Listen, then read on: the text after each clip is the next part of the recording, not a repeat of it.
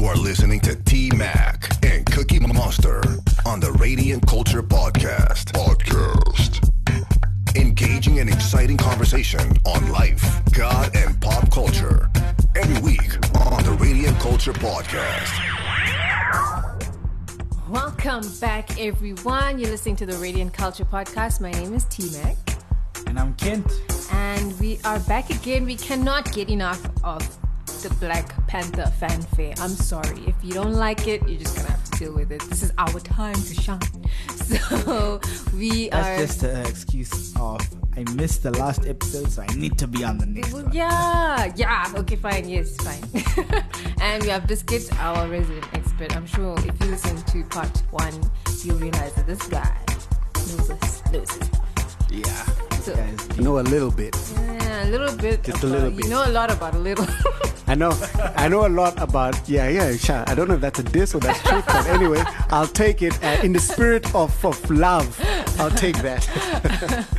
Welcome back. Good to be back. On the other side of the...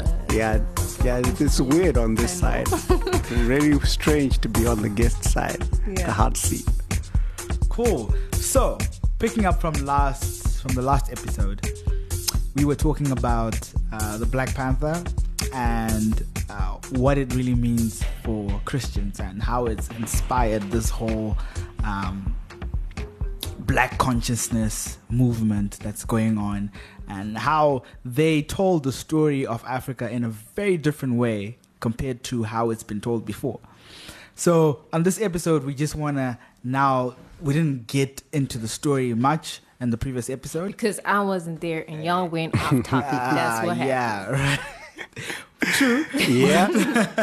So now we want to get into the story and get into the actual story behind Black Panther, the story of the movie, and what we as Christians can learn from it.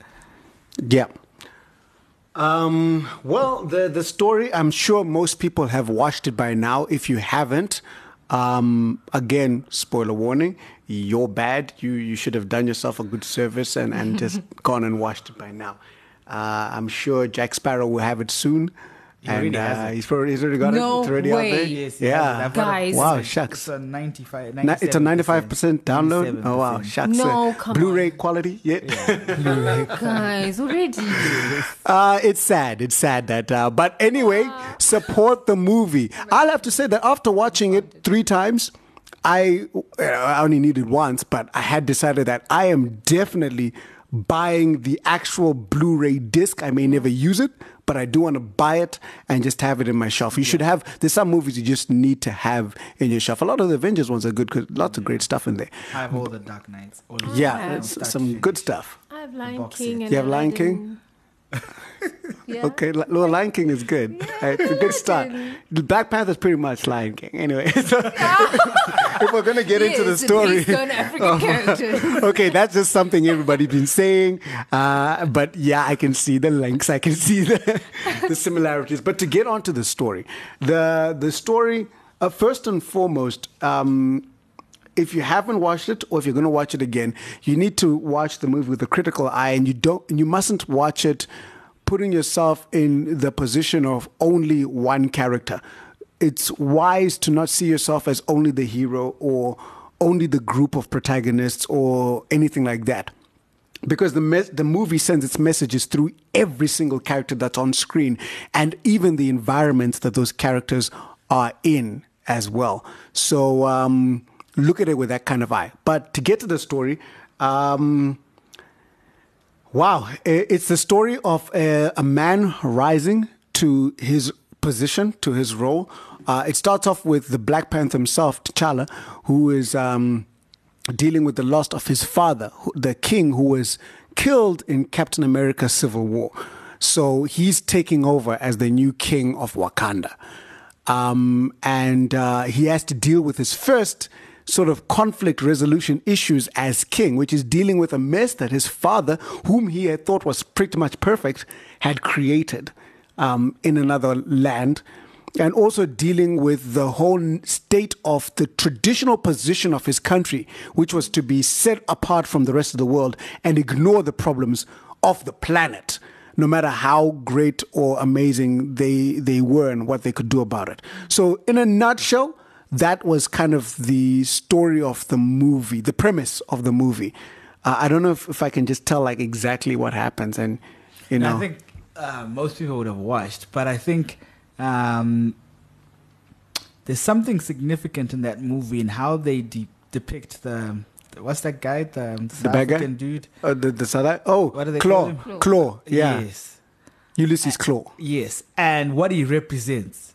What does he represent in First, that movie? first off, I was looking at his pic earlier today. Hats off to that actor. That guy was fantastic at pulling. He's a British actor. Is he British? He's British. He sounded so He much sounded like a white perfectly South Boer. African. Like, Perfectly. as soon as I heard his accent, I was like, that's a Boer. Yeah, he did Andy Serkis. Fantastic job. You may know him as Smeagol from Lord of the Rings. Oh, really? Yes, You- yes, you may yes, know yes. him. He's in a lot of movies. You just don't recognize him, but he's in a lot of movies. But he did a fantastic job. What he he was probably the most literal character in the whole movie because he states that he's from Johannesburg. So he's got a very specific accent, which all the other actors in the movie avoided to have. But he had a specific one. So he more or less was representing the white man who refuses to change his viewpoint on Africa. Throughout the movie, no matter how much technology he got from them, no matter how much he knew about Wakanda, he kept referring to them as savages, going so far as to even say they did not deserve the technology that they had. So he kind of represents an old god that has resisted change, that has resisted a change in viewpoint about Africa and indeed black people. So I would say that's who he was in the movie, and he did a fantastic job of that. I mean, I got no hate for him. I just loved he did great. But I think what people fail to reconcile is that, okay, the Wakanda kingdom is this portrayal of people who know what they have in the resource, which is the vibranium or whatever, and they've managed to do good with it, albeit it's only good for their community. But when you look at present day Africa, we now know the resources we have, but we still don't do good with it, or we do just sell it to the highest bidder. But then our main problem, which is repeated time and time again, is that corruption is just rife in Africa. Not that it's not everywhere else, but it's a particular issue with us in that when we have the resources, it's about me. Like, I just want to benefit from it as opposed to my entire community, which I felt was very different in Wakanda because he wanted the whole community to benefit from this thing. Well, his own community, not the whole of Africa, but just the whole of Wakanda. Whereas if you take Zimbabwe, for example, someone will find diamonds and they'll make sure it benefits themselves. What for the community or where you found it or what happens to those people afterwards, it doesn't even seem to cross their mind. Well, Isn't that an effect of colonization, though? And that it came and destroyed our sense of community. So now we no longer behave as a community. We're now selfish beings and just looking out for ourselves. Whereas in pre-colonial Africa, there was the whole community, like the whole saying that a child is raised by a community and that sort of thing. And you see that in Black Panther, and that it's a community thing. You know what I mean? Yeah. For example, in the first fight, he could have killed that guy, but he forced him to surrender and said, "Your people need you." yeah, that was a very important That was, segment. him extending that hand to say, "Look, I don't want to kill you. You've got a community, you've got a people to take care of." Yeah, which it was a very important line, that one, and it was a evidence of what, if we get to it, one of the main ideas that I think a person ought to take away from the movie, part of which is how to be a king. But to go back to the earlier point, the first opening credits, the opening moments of the movie, tell the story of how vibranium even came to Wakanda. And one of the things they I think intentionally did not ignore was to point out that people were warring amongst themselves. And then vibranium crashed and the first men got together around this, and until one person got the power of the vibranium and forced everyone to stop fighting, then they agreed to work together. So it's not ignoring the fact that as humans, we have a tendency to just knock each other about a lot. But we do also have the capacity to work together. Wakanda, something people forget about the movie, is that it is a group of tribes that have come together under one nation. And that is a suggestion for Africa. We still see each other as different states, and we say Zimbabwe has platinum, Nigeria has oil. We've all got our one thing, but we're not operating as one big unit to help each other. So they spread the vibranium, the proxy for all these rare minerals, amongst the group to benefit the entire group. And I guess it is what we're failing to do right now, to just cooperate and share amongst each other, because we feel like it's a limited resource. I don't know. Okay, to throw a bit of spine in the works,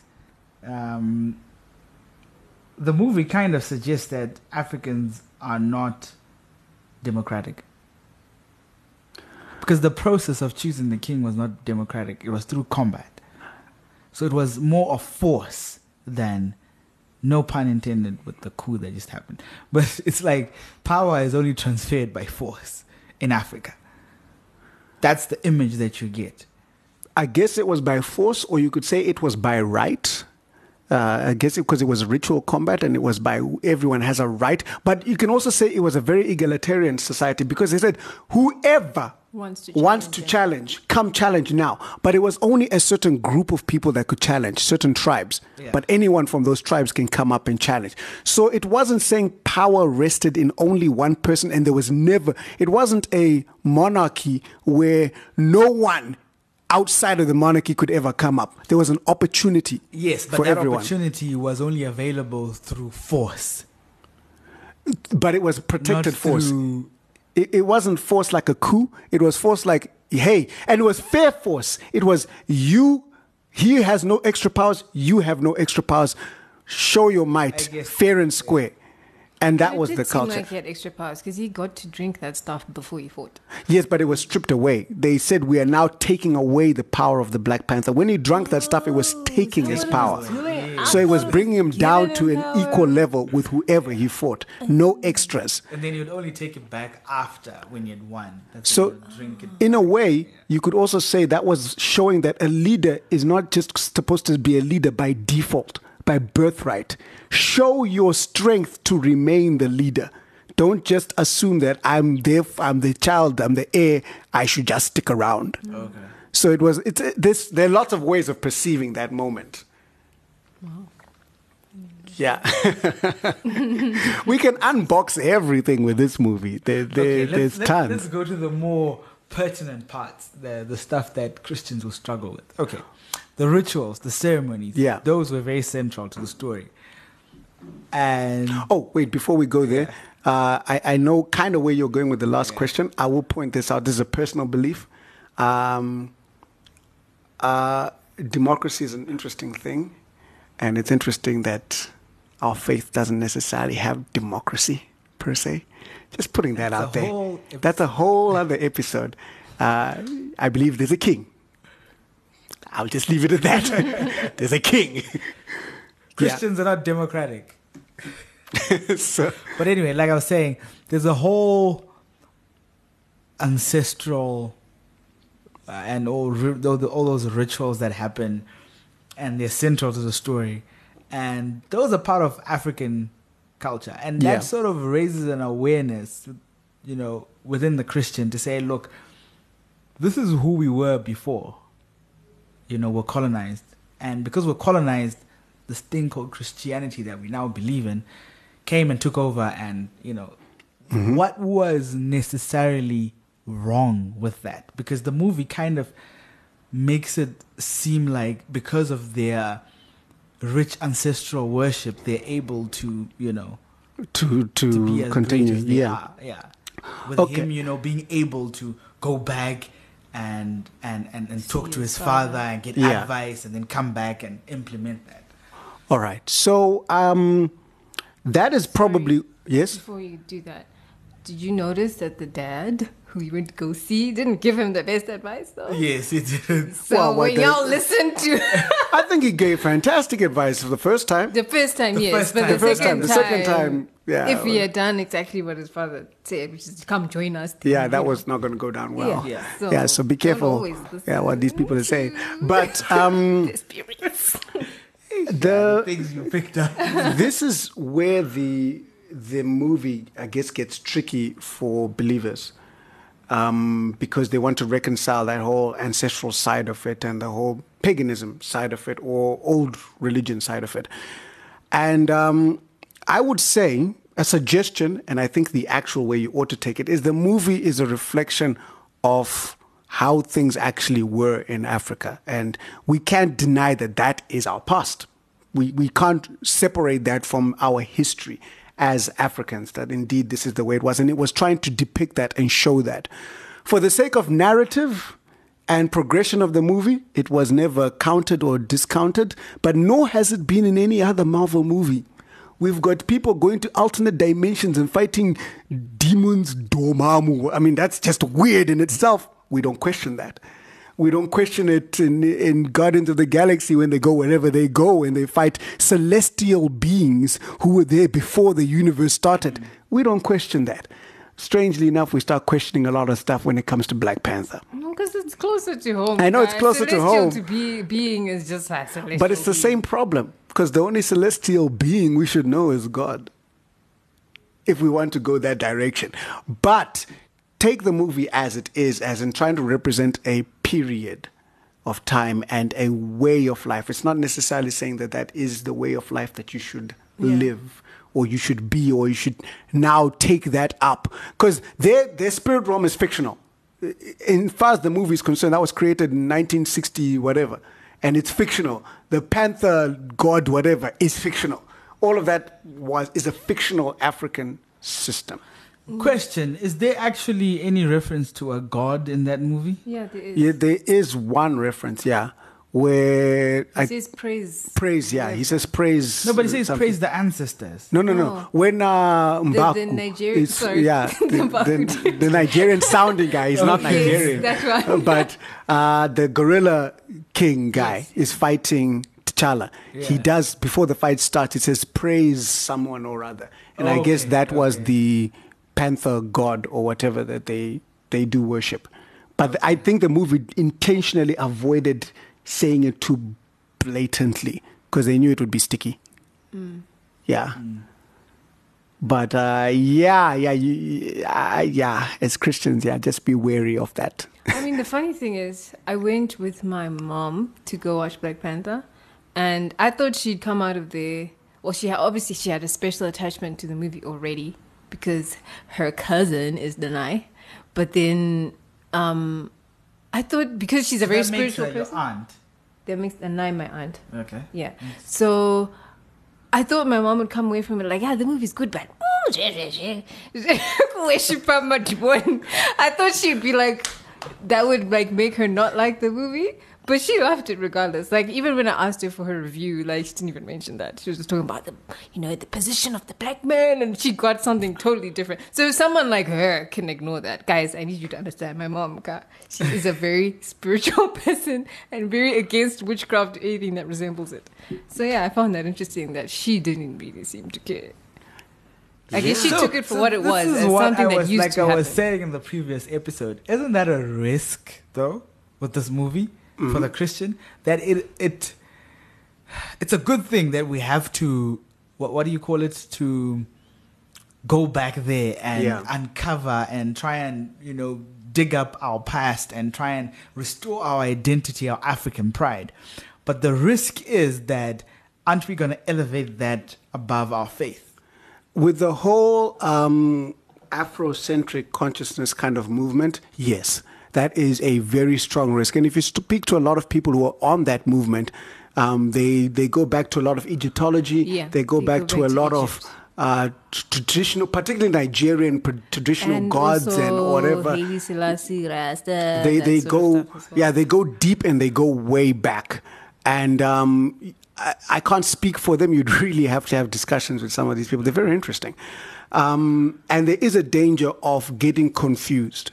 There is a danger of losing track. There is a danger of beginning to celebrate something that we're not trying to celebrate. Because the movie didn't try to celebrate, but nor did it try to demonize. Yeah. So it stayed in the middle. But us as moviegoers, yes, there is indeed a danger. I can't remove that. There is a danger of getting too excited about that. So in light of this, the role of Christianity now, and as an aside, Haile Selassie I was actually a Christian. Mm-hmm. And because of his Christian faith, he really didn't believe in colonization, which is why Ethiopia wasn't colonized. Yeah. So Christianity played a big part in thing, and just that the Rastafarians then decided to make him did. Yeah, he was a Christian. But anyway, so here's an interesting question. Someone watching the movie and looking at it and saying, okay, ancestral worship, but isn't worshiping Christ some form of ancestral worship? Yeah, I get that argument a lot, hey? People like to throw that one out. I've never heard yeah, it's thrown out there. No, I don't think they're the same thing. They're not the same thing. Because Christ is God. It's not the same thing as an ancestor. Your ancestor is a dead version of you that is now up there. That's not what Christ is. Died. Because the same people argue that, no, Catholicism... No, finish your statement. Christ died and you what? Exactly. How many of these ancestors... these ancestors don't rise again, eh? Yeah. They just stay where they're at. And I know people argue that, no, the saints and all of that Catholicism does is the same as, your ancestors and all that. And I think that's kind of how they got away with a lot of stuff coming here and how they got traditional churches accepted really quickly. But I do not believe they're the same thing. They can't be. I'm no fundi on it, but I don't think so.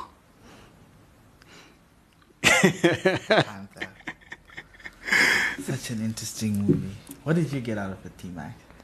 I got that costume designer was really good.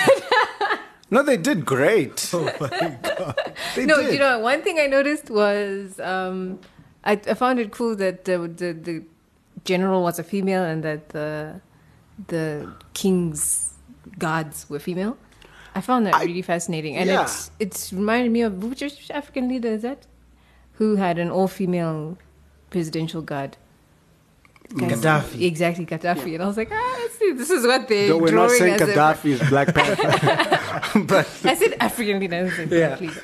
But I will agree with you there. In terms of representing women as powerful, as strong, as mighty, and equal, I think there are few movies that have gone as far as Black Panther. Okoye blows Wonder Woman out of the water. I'm sorry. She is fierce. And I think that is because I've had discussions with some people when we've gone back and forth on traditionalism, and I've been on the side to say that no, African tradition was originally, it's very patriarchal, very sexist, and they would argue back at me and say, no, not originally. That it was actually a very equal society.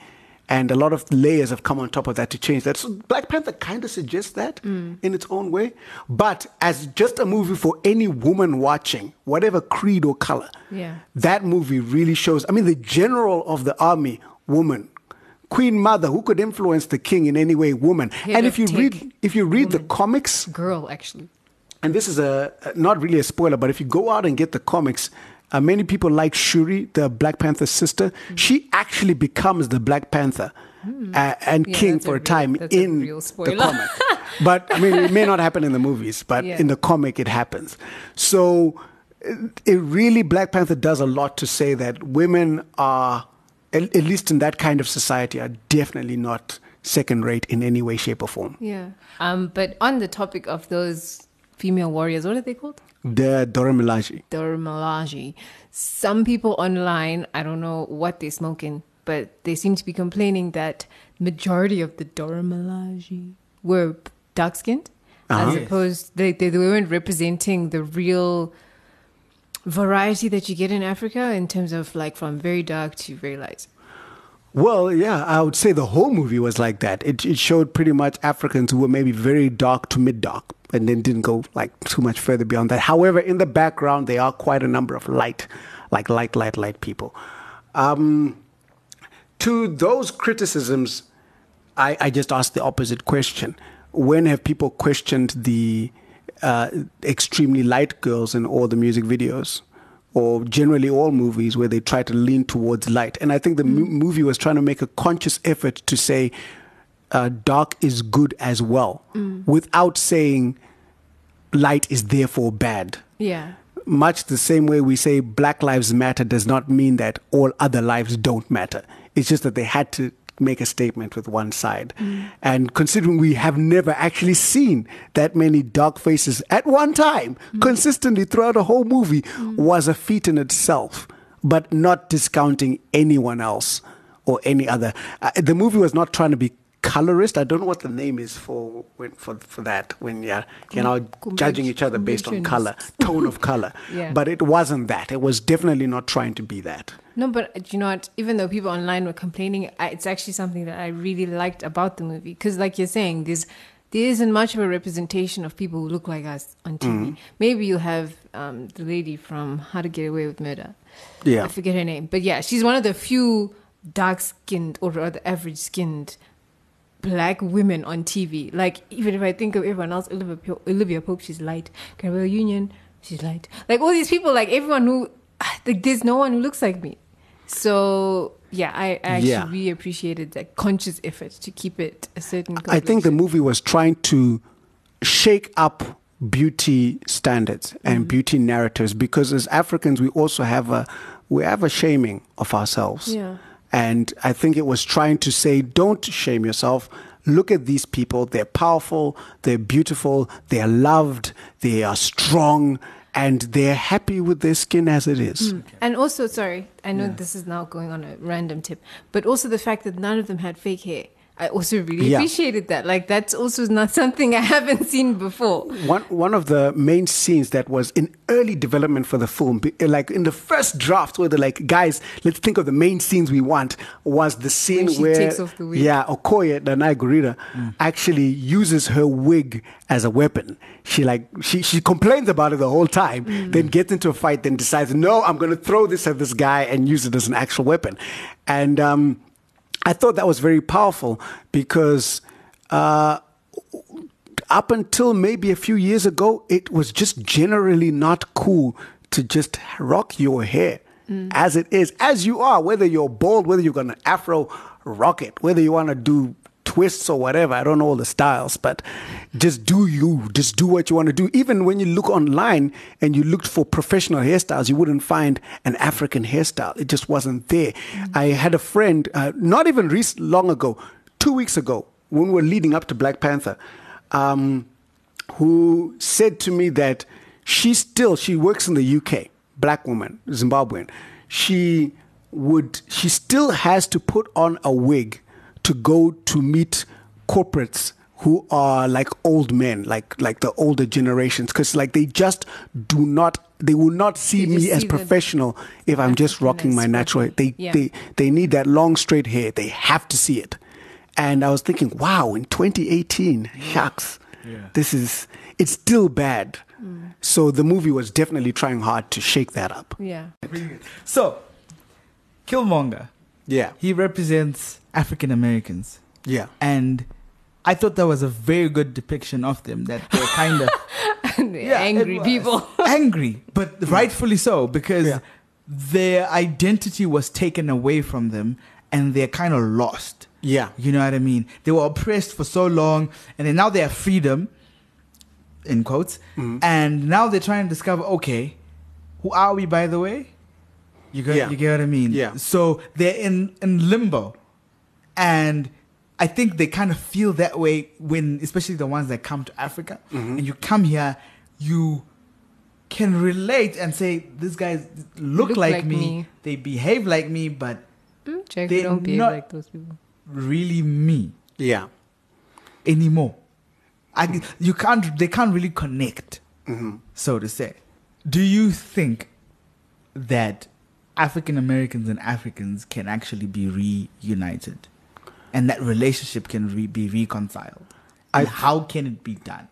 I think it has to be reconciled. It is one of the greatest tragedies of the world, I think, that this wonderful group of people have been separated from each other. And Is there anything else like that anywhere else in the world?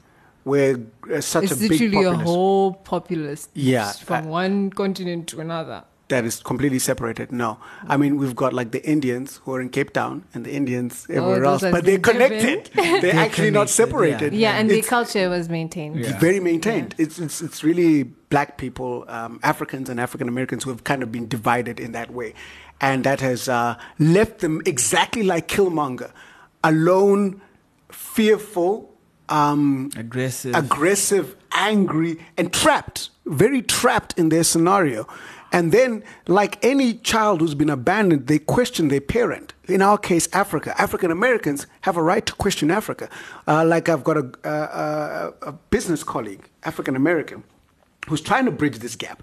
And one of the comments he always says when he gives a talk about it is he'll go on about the wonders of Africa and the greatness of we are, but he always throws in the line that, but you guys could have sent at least one boat. You could have just, at least one to come and get us. Yeah. And there's an anger in what he's saying and a truth that we didn't go back for them. And they have kind of right to be annoyed about that. But yes, though the Killmonger represents that neglected side of us, the African Americans are also Wakanda in their own way. In that one of the issues Killmonger has is that Wakanda had the technology to liberate everyone. Why didn't they? In an interesting way, African Americans had the resources to come back to Africa and liberate us. Yeah. Many of our country only got independence 34 years ago, 36 years ago, like my lifetime. So what were the African Americans doing after they finished their civil rights movement in relation to us? So that's why I say the movie has so many metaphors and that can be taken in many different directions. But to speak of the reconciliation, at the end of the day, Killmonger acknowledged that he was Wakandan, and he spoke about how he was a kid from Oakland who was growing up with a dream. How silly was that? Correct me if I'm wrong. Killmonger is more of a diasporan than an African American. No, I think because he grew up in He grew up America. there, but his dad moved there, didn't he? His dad So he's moved. more like Yeah, but someone after the American dream. He's like a first generation Yeah. that side. Is like a diasporan, yeah. No. Well, he's- Like for example, He's like it's a my diasporian's brother's kid. It's like my brother's son would be kind of like who Killmonger represents. Like my brother came from here actively looking for economic opportunities and then settled there and had a family. Killmonger would be his son. Yeah, I But think he's that makes not I- really he's not African American as in through the slave line. I would say that Okay, for I the see what you sake of mean. narrative and specificity, Yes. that is meant to be ignored. Just Okay. so that timelines work. Okay. He can't be like the great-great-great-grandson. Yeah, okay. They had to bring it closer to home for narrative purposes.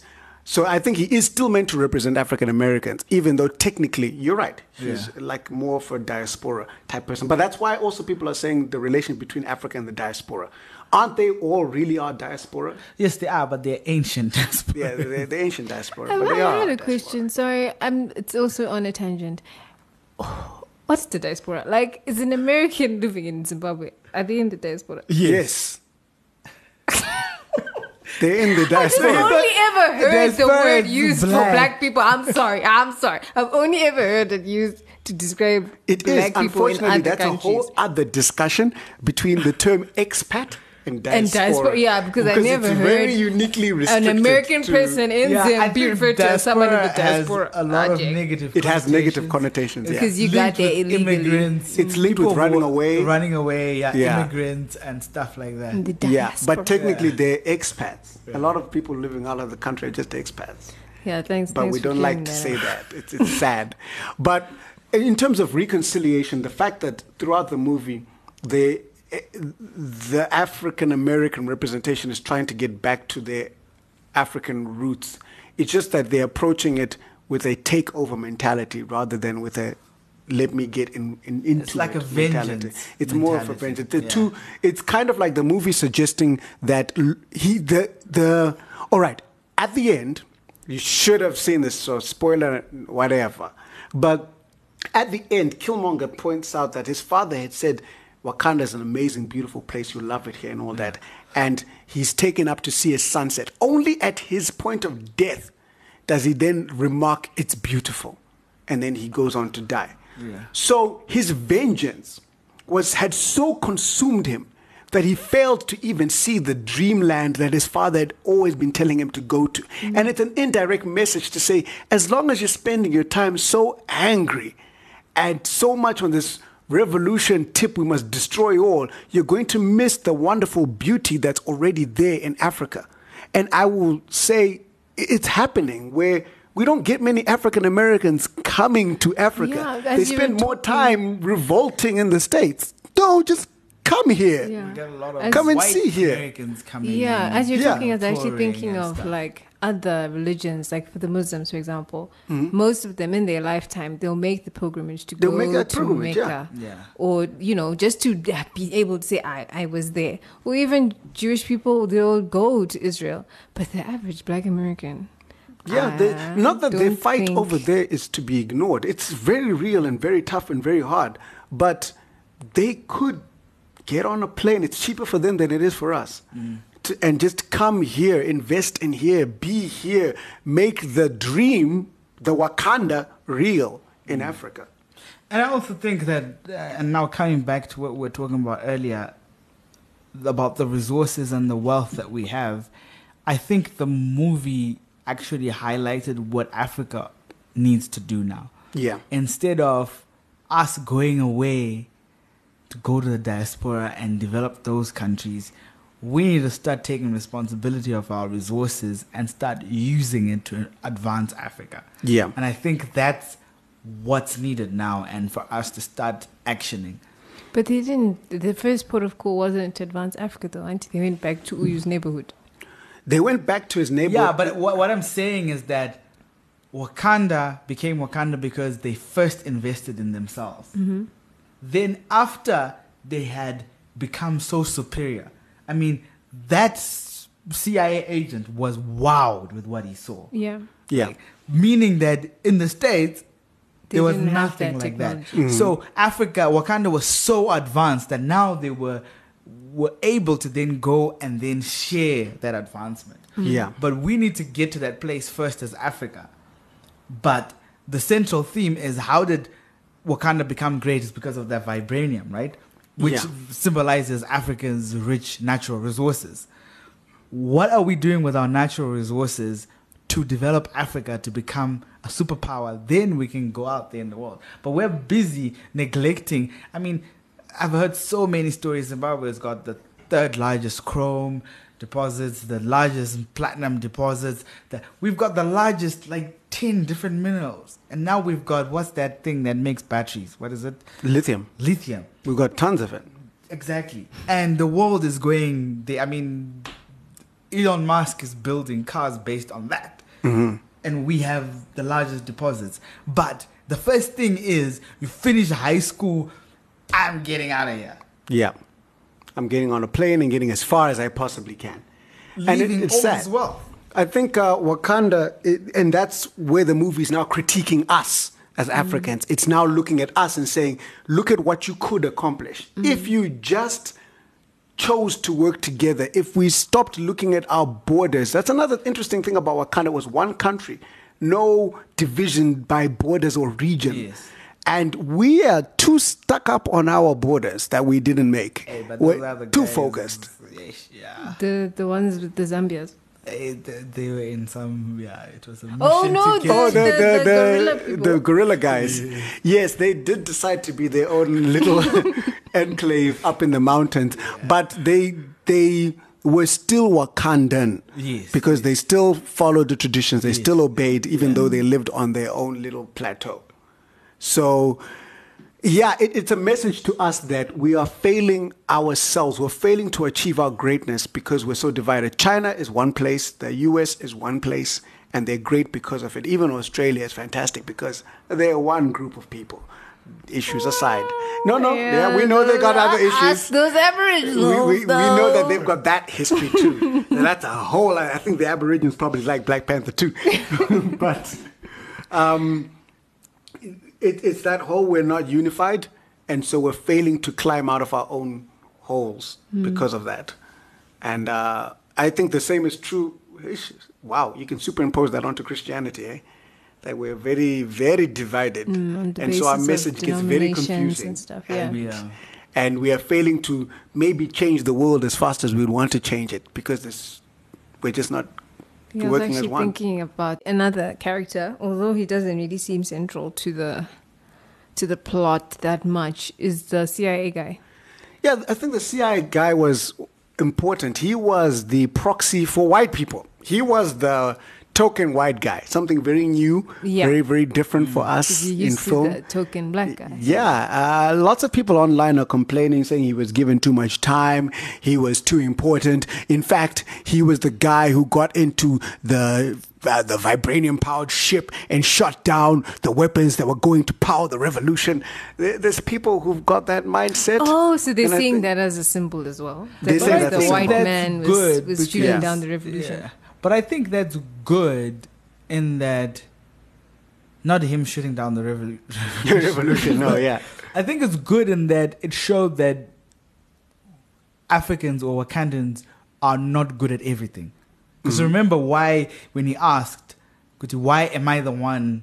And she said that you're a pilot, you're good at it. You're one of the best. Yeah. So meaning that, there's a skill that he had that other people have, other races Oh have. my gosh, like I just had a light that. bulb moment that if we, like what you're saying about working together, Exactly. instead of us just being like, yes, we have it all in Africa, we can do it alone. Yeah. Why not? Like, fine, guys, facts on the ground, West is more developed. Yeah. Like, if we try and start from square one and be like, let's try and make Exactly. it all ourselves and start from the beginning, Imagine trying to teach it someone would to take fly. ages to catch up. Yeah. Why not work together? Yeah. Even if it hurts our pride. I think people miss it, and like exactly what you're saying, the fact that the agent Ross, he was in Wakanda under Wakandan terms and was helping them under their terms fairly. Yeah. He wasn't taking anything. He was literally assisting by their rules. In fact, he did nothing in that movie without the guidance of one of the Wakandans,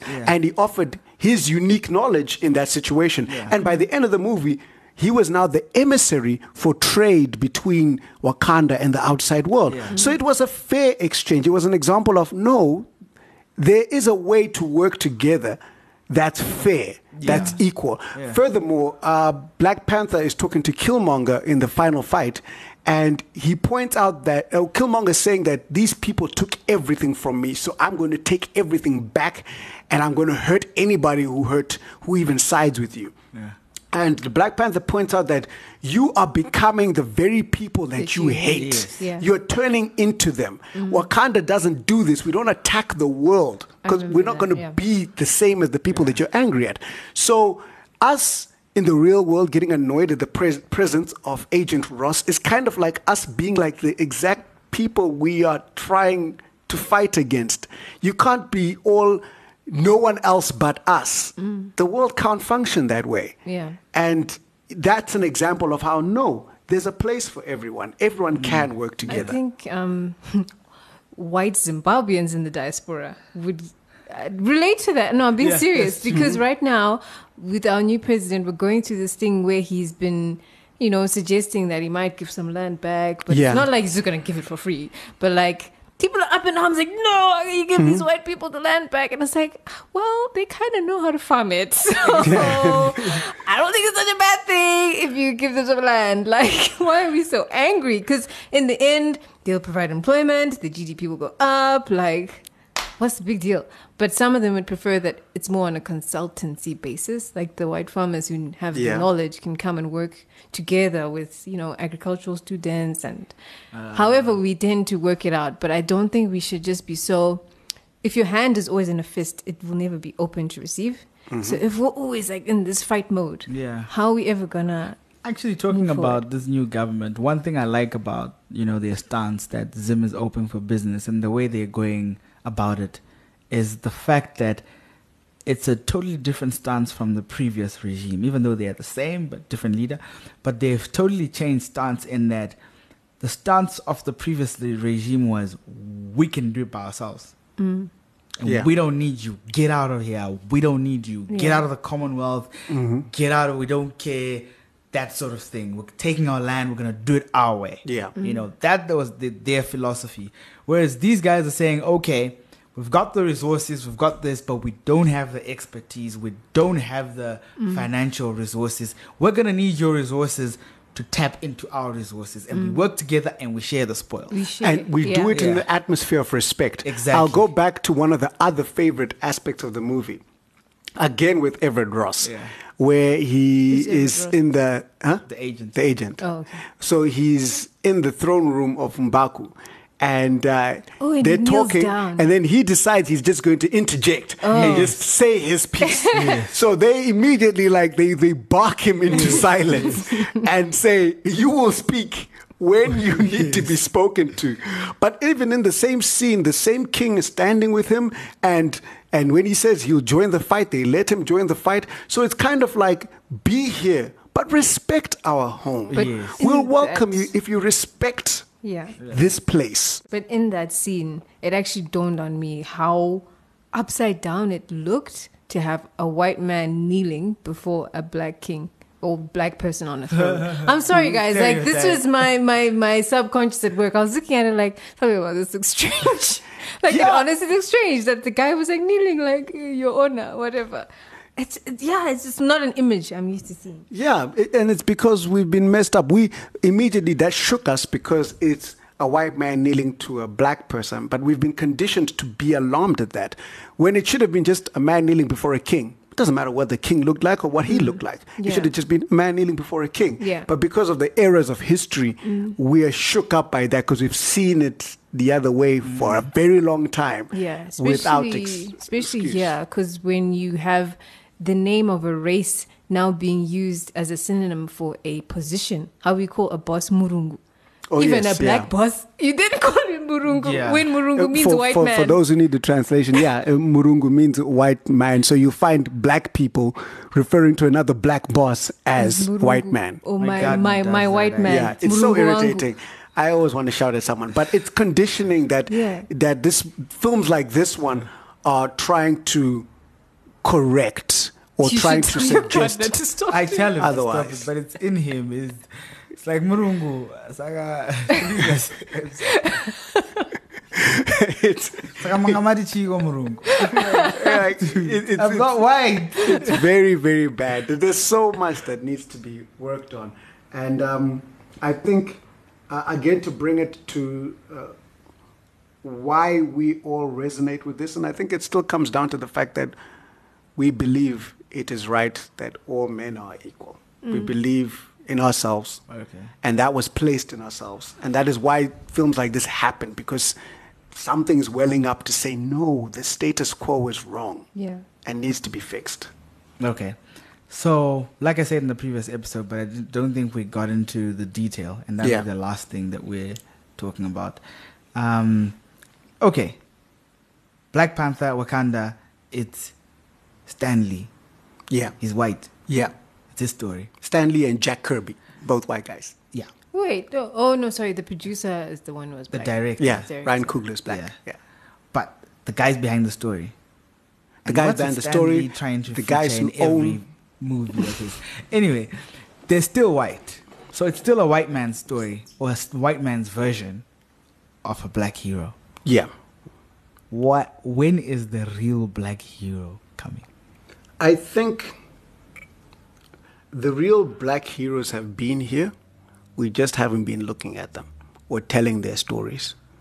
We haven't seen the value in telling their story yet. And I think that is changing. Bless Stan Lee and Jack Kirby's souls, because they did this in the 1960s and they saw a problem in society and against all odds tried to fix it, because no one was asking for a black superhero. Yeah. The black readers certainly had no right to ask, but they did it anyway. And so I say hats off to them. So anyone wants to complain about that, I'm like, well, you weren't there to change it at that time, and they tried. Yeah. So thank goodness for that.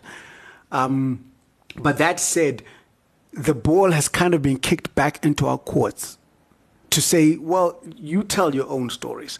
You get out there. I love people like Loyiso Mkhize in SA, who's created a character called Kwezi. That's a South African-made, South African superhero in a very contemporary world. And that same is happening in Lagos with Comic Republic and Vortex Comics. Same is happening with Nikon in Nairobi. Same is happening in Lusaka with Lusaka Comic Con. So the media, and those Comic Cons aren't just comics, they're also games, they're also films and all that sort of stuff. There is a sort of awakening of the African globally to start saying his authentic story. And it is true that the story will always be more authentic if it comes from us. The way Africans reacted to Black Panther is very different from the way Americans reacted. We heard, for instance, I know that everywhere across Africa, there's one scene everyone reacted to. One, no matter which country you're from, they all reacted to it. And that is the scene when Killmonger walks in and says, "I'm here to be king."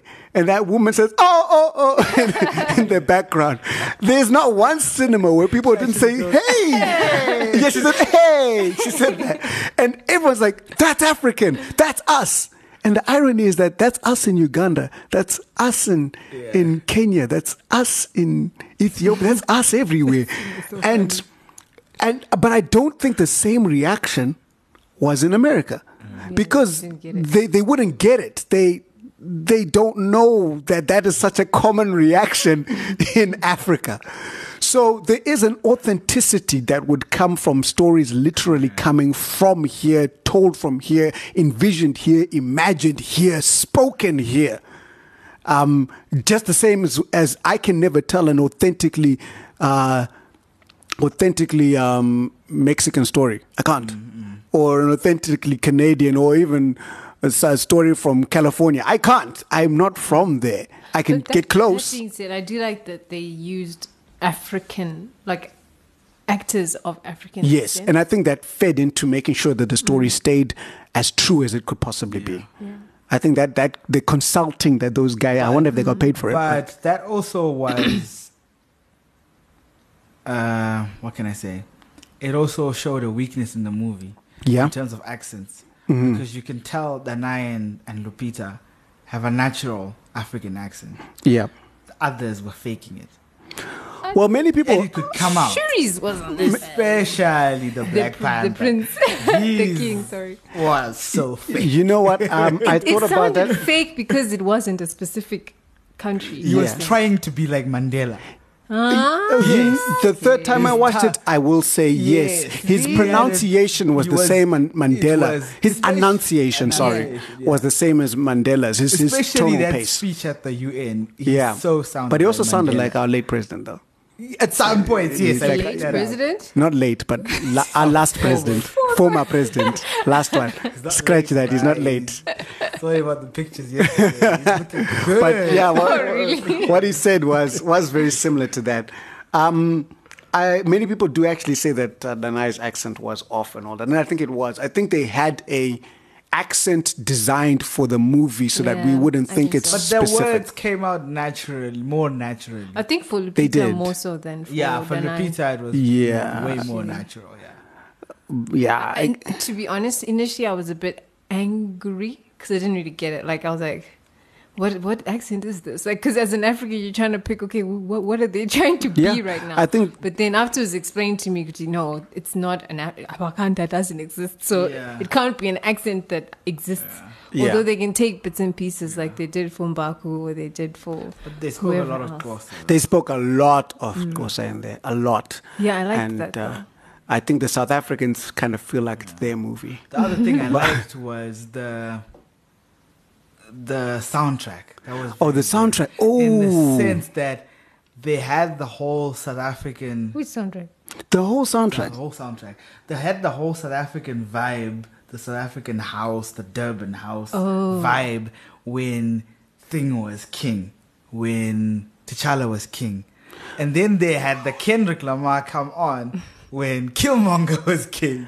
I think and that was I think they depicted actually the two different worlds. I think they actually had a weirder soundtrack for when T'Challa was king. The house stuff was really for Shuri, Shuri. Yes, for for her Shuri, yes, her lab to show the Yes, modern African, and I think that was cool. yes. The rest of the soundtrack was frankly weird. Yeah, it was like Yeah, when no, you guys, start this- off, there's The a lot of- whole movie, I was like, come on, where is this movie gonna stop? and you're like, what? And the Dora Milaje had this whole shrieking. You may not have noticed it, but it was specific to whenever they were on screen.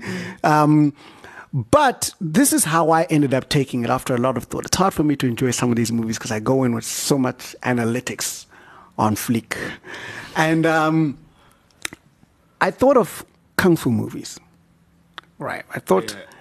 All the kung fu movies I watch, or the really like what's that other one? Something Dragon, all that Crouching Tiger, Hidden Dragon. All those. A lot of the really artistic ones have a lot of a lot of weird noises that are so foreign to us, and you're even thinking, is this music? But it shows a maturity in their identity, and to say we are not being Western here. These are the sounds of our world, and. Truth be told, the Western movies have a sound. We're just really used to it, but they have their sound. So I think these guys were really brave to say, hey, the weird doo-doo-doo-doo thing is, that's us. Hey, let's create a new sound that we'll get used to, like I did for Kung Fu movies, that we will get used to and say, that's African. But I wish they'd had done the soundtrack with an African artist. Yeah. The whole soundtrack? No, as in instead of Kendrick, he gets an African person. Aisha, I mean, I don't know how those deals work. But I think they put Kendrick because of the whole when Killmonger, because Kendrick only starts coming in when Killmonger reveals starts really, himself. Before they're doing those weird sounds and the South African house And the Lion King sounds. and the lion. Hey guys, those are our sounds. Okay, let's take it as is. But yeah, fantastic soundtrack, very very uplifting movie, worth watching. Add to your collection. Cool. So I think that's about it. We out, Mr. Kent. T-Mac.